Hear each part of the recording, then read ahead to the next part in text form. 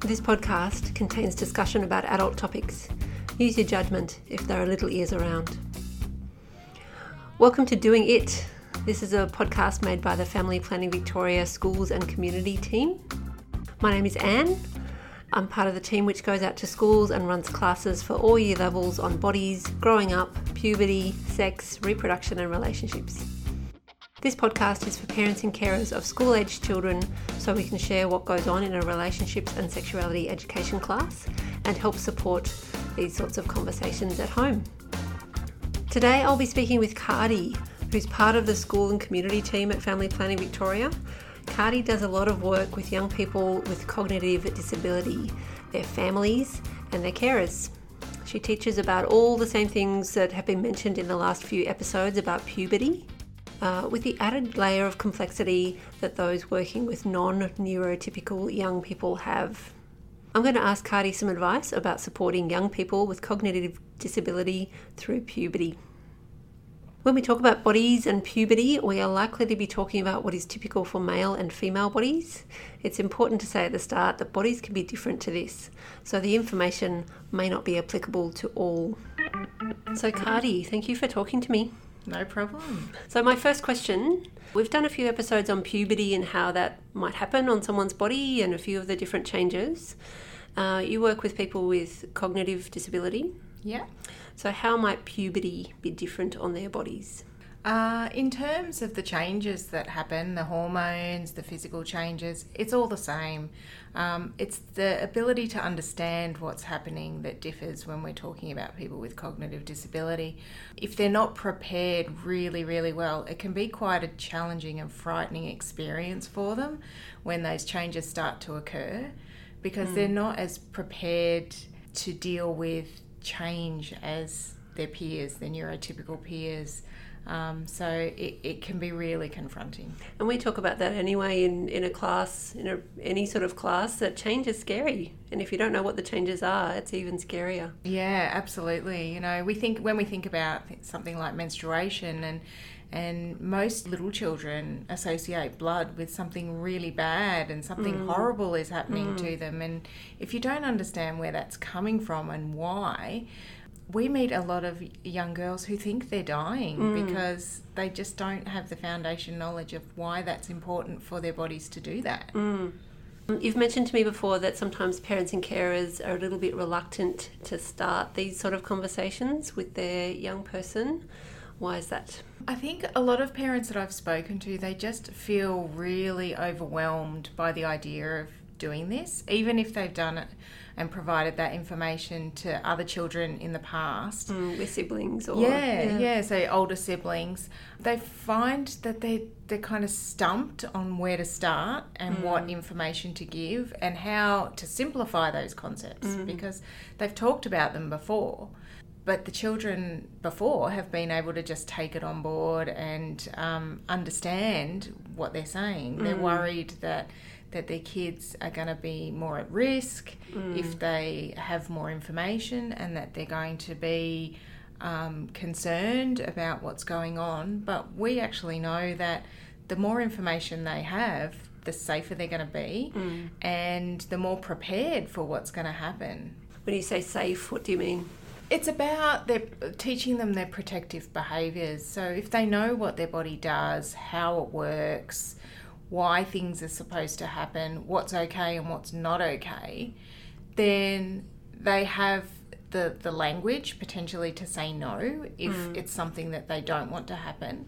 And if it's something that is outside of their control and they can't stop something happening, at least they have the language, symbols or skills to tell someone what happened and get some support around feeling unsafe. Yeah, really important.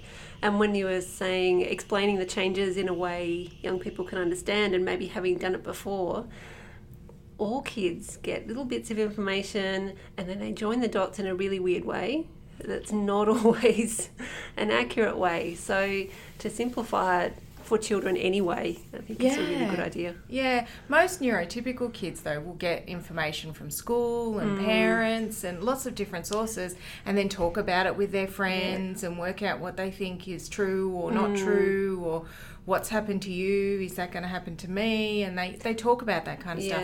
Kids with cognitive disabilities don't always talk about that stuff with their peers. Not getting those multiple sources and checking in. Yeah. Exactly. So they rely really heavily on the information that their parents and carers give them, and the information that they get from school to be accurate and to be factual, so that they know what's going to happen, because they don't have those other sources to draw from. At what age should those sort of conversations start?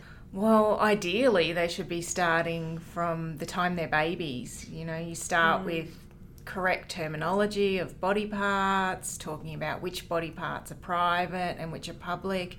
And it doesn't have to be done in a formal way. It's just done while you're taking them to the toilet training, nappy changing. You're just having those terms as you go, so they become part of the vocabulary and the conversation that you have with your kids.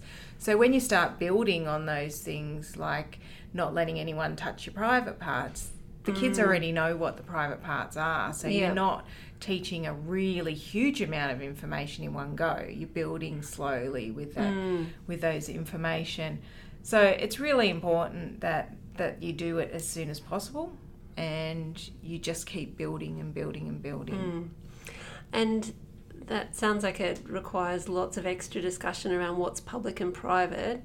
If someone is getting lots of help with their body, those lines might seem blurred or might not seem and that clear. That can be one of the harder parts for someone who does require a lot of assistance with personal care, toileting, bathing, changing. But it's really important that even though that person does require assistance for daily needs, that they're part of the process of that it's not being done to them, that it's being done with them, and that they're engaged. You can't ask a child, you know, do you want me to wipe your bottom if they're dirty, because it needs to happen. But they need to know before anyone touches their body what's going to happen, so that they feel that they have a sense of their bodily autonomy, that they own their body and they're responsible for. And I know with puberty, often that's a time for a lot of kids where privacy is extra important. Yeah. Is that the case for? Yeah. Children might not be articulating, might not be saying to you, oh, I want to be private. Yeah. But it is a sort of a developmental stage that a lot of adolescents go through. And if children have a cognitive disability, they might not start to express that stage until much later, when they're potentially in their 20s or even 30s. But it's important that as a parent that you support those stages as they come up, as you would with any other child. So, you know, there might be safety concerns around being able to shut your child in their bedroom because of seizures, something like that. So providing as close as possible to those opportunities is really important. Shut the door in, but don't shut it closed is a good way of doing that, and making sure you're knocking so that you can still hear, but you know that your child is having those experiences. And feeling independent. Absolutely. Yeah. Privacy is quite a subjective thing. If you haven't experienced it, you don't really know what it means, and you can talk about it till the cows come home, but until you actually feel what it means to have private time, it doesn't actually register as something you should be wanting. So it's important that your parents do support their child to have some private time. Is it a good idea to get all the people, if there are a lot of people involved in that child's life, like nurses and carers and drivers and all those people, should they all be part of that conversation about puberty and changing? And I think it's important that everyone's on the same page. They don't necessarily need to all be involved in the conversations. I think the conversations or the decisions need to be made by parents on what's best for their children. But all of those people need to be following the same rules and the same language and the same scripts, so that the child gets consistency across all areas of their life, and all the people who support them know what's going to be best for the learning of the child, and that they're all on board. But they don't need to necessarily be involved in the decision making about that. So in special schools, I know educators go into classrooms and talk a lot about public and private. So how would you explain that to a young person? Yeah, that's something we get asked to do a lot. Everything we do related to puberty and relationships tends to have an element of public and private to it. And that's more due to young people with cognitive disabilities needing to understand their social rules and cues a lot more clearly than their neurotypical peers. Sometimes they really need it spelt out what is okay and what is not okay. So in regards to their body? In regards to their body and behaviour and what's okay where and how and with whom. Sometimes that needs to be really, really clearly spelled out and not left to the person to kind of make those calls. When we talk about public and private, we tend to talk about public as places where people can see you, and private are places where people can't see you. So the best private place is your bedroom with the door closed and the curtains closed. We do talk about the bedroom as being a public space if the door is open. Right. Because young people sometimes think if I go to my bedroom, I'm being private, but it's more about the door that makes it a public or a private space. And what do you do if you're share a bedroom with your sibling? How do you have private space? And negotiate private time? Like if you've got a parent or a carer that's coming in and checking on you all the time. Yeah. Yeah, that can be really difficult if you A, share a space with a sibling, or B, have a parent or carer who's checking on you very regularly. So that can be a hard thing too, because parents want to make sure that their children are safe, and if issues around them being on their own, that can be a concern. But I advise to try and just give them just a little bit of time, and private time doesn't have to be for anything sexual, and learning to understand that experience of private time is important. So it might be watching a DVD by yourself, 5 minutes. It might be being able to read a book, being able to lay on your bed without any continence aids on, so your body feels a bit more free. And that can happen, before or after a bath. It can happen whenever there's time available. Oh, it's a lot to negotiate. Yeah, and that's why it can be quite confronting for a lot of parents, is there's so many factors to think about with a child who has a disability or complex care need, that this is another layer to add on to it as well, to an already busy schedule. Yeah, that's right. And things that we would be raising in class is things like that need for privacy and independence, but also maybe masturbation, and that might be linked to puberty and getting to know your own body and things like that. Yeah. So that's a really tough thing to communicate to a grown-up. I need private time for this, I imagine. Yes. That's why starting regular private time is really important. Yeah. So when they get to that stage where they want to be able to explore their bodies, they already know that there's some time set aside where they can be by themselves, and there's some time set aside that they can do whatever it is they want to do, and it's not as highly monitored as their other time could be because of their care needs. Yep. And it wouldn't be unusual, just like it's not unusual for any other child to be interested in exploring their body like that. Yeah. Yeah. What sort of things might a young person want to communicate as their body goes through puberty?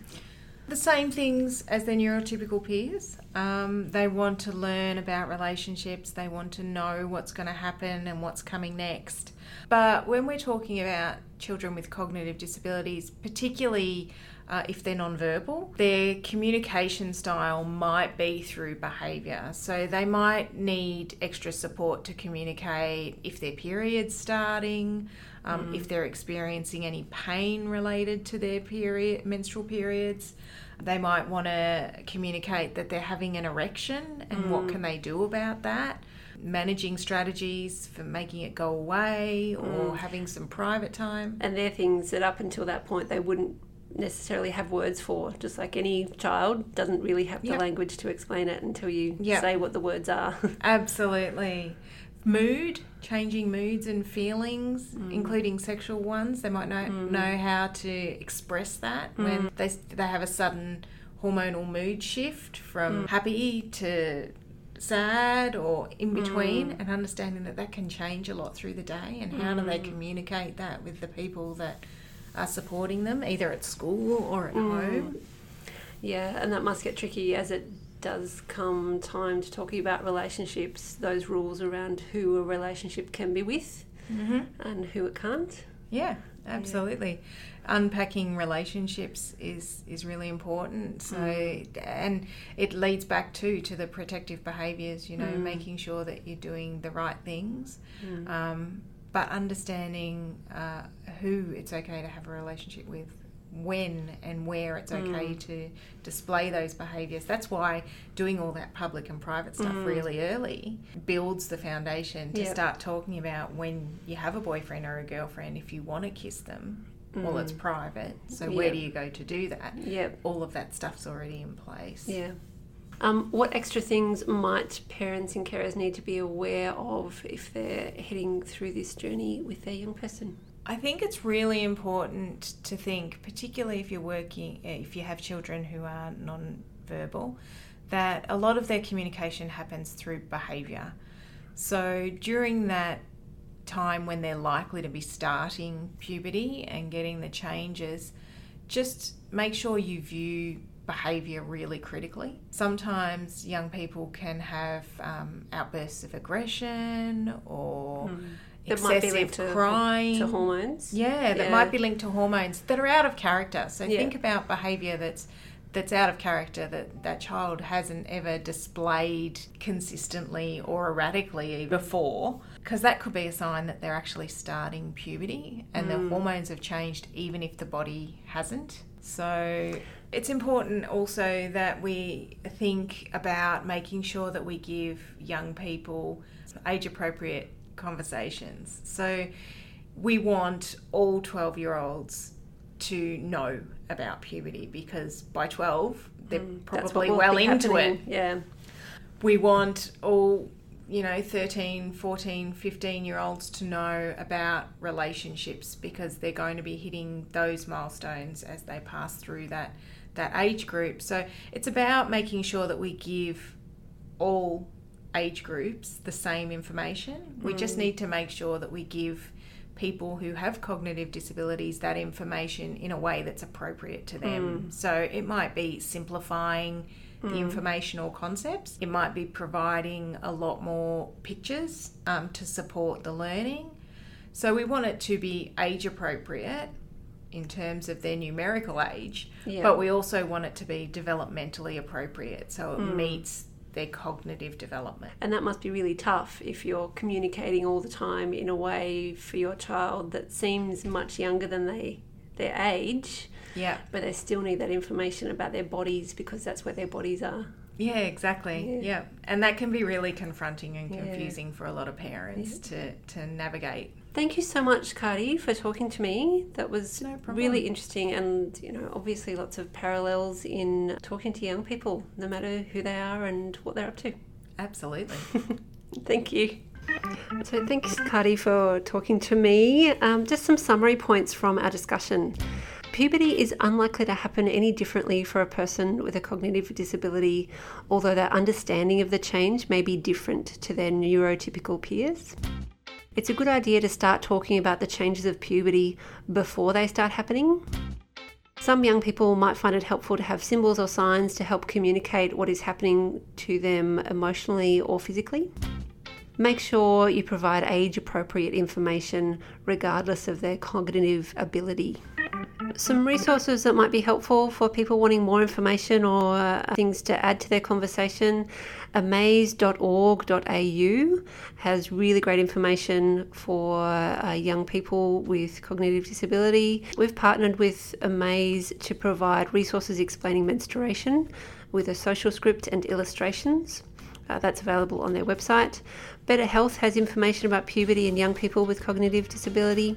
Speak Up and Be Safe is a website with downloadable communication aids specifically about body safety. There's a couple of books designed for young people. Special Secret Boys Business and Special Secret Girls Business explain puberty in a really simple way with lots of great pictures. I'll link all those resources in the podcast notes. Thank you so much for listening. For more information about Family Planning Victoria, including information about talking to children with cognitive disability, you can go to our website. We also have an easy English fact sheet on the website. Go to fpv.org.au. You can also follow us on Instagram, Facebook or Twitter. And please subscribe to the podcast so you don't miss out. Thanks so much for listening. Bye.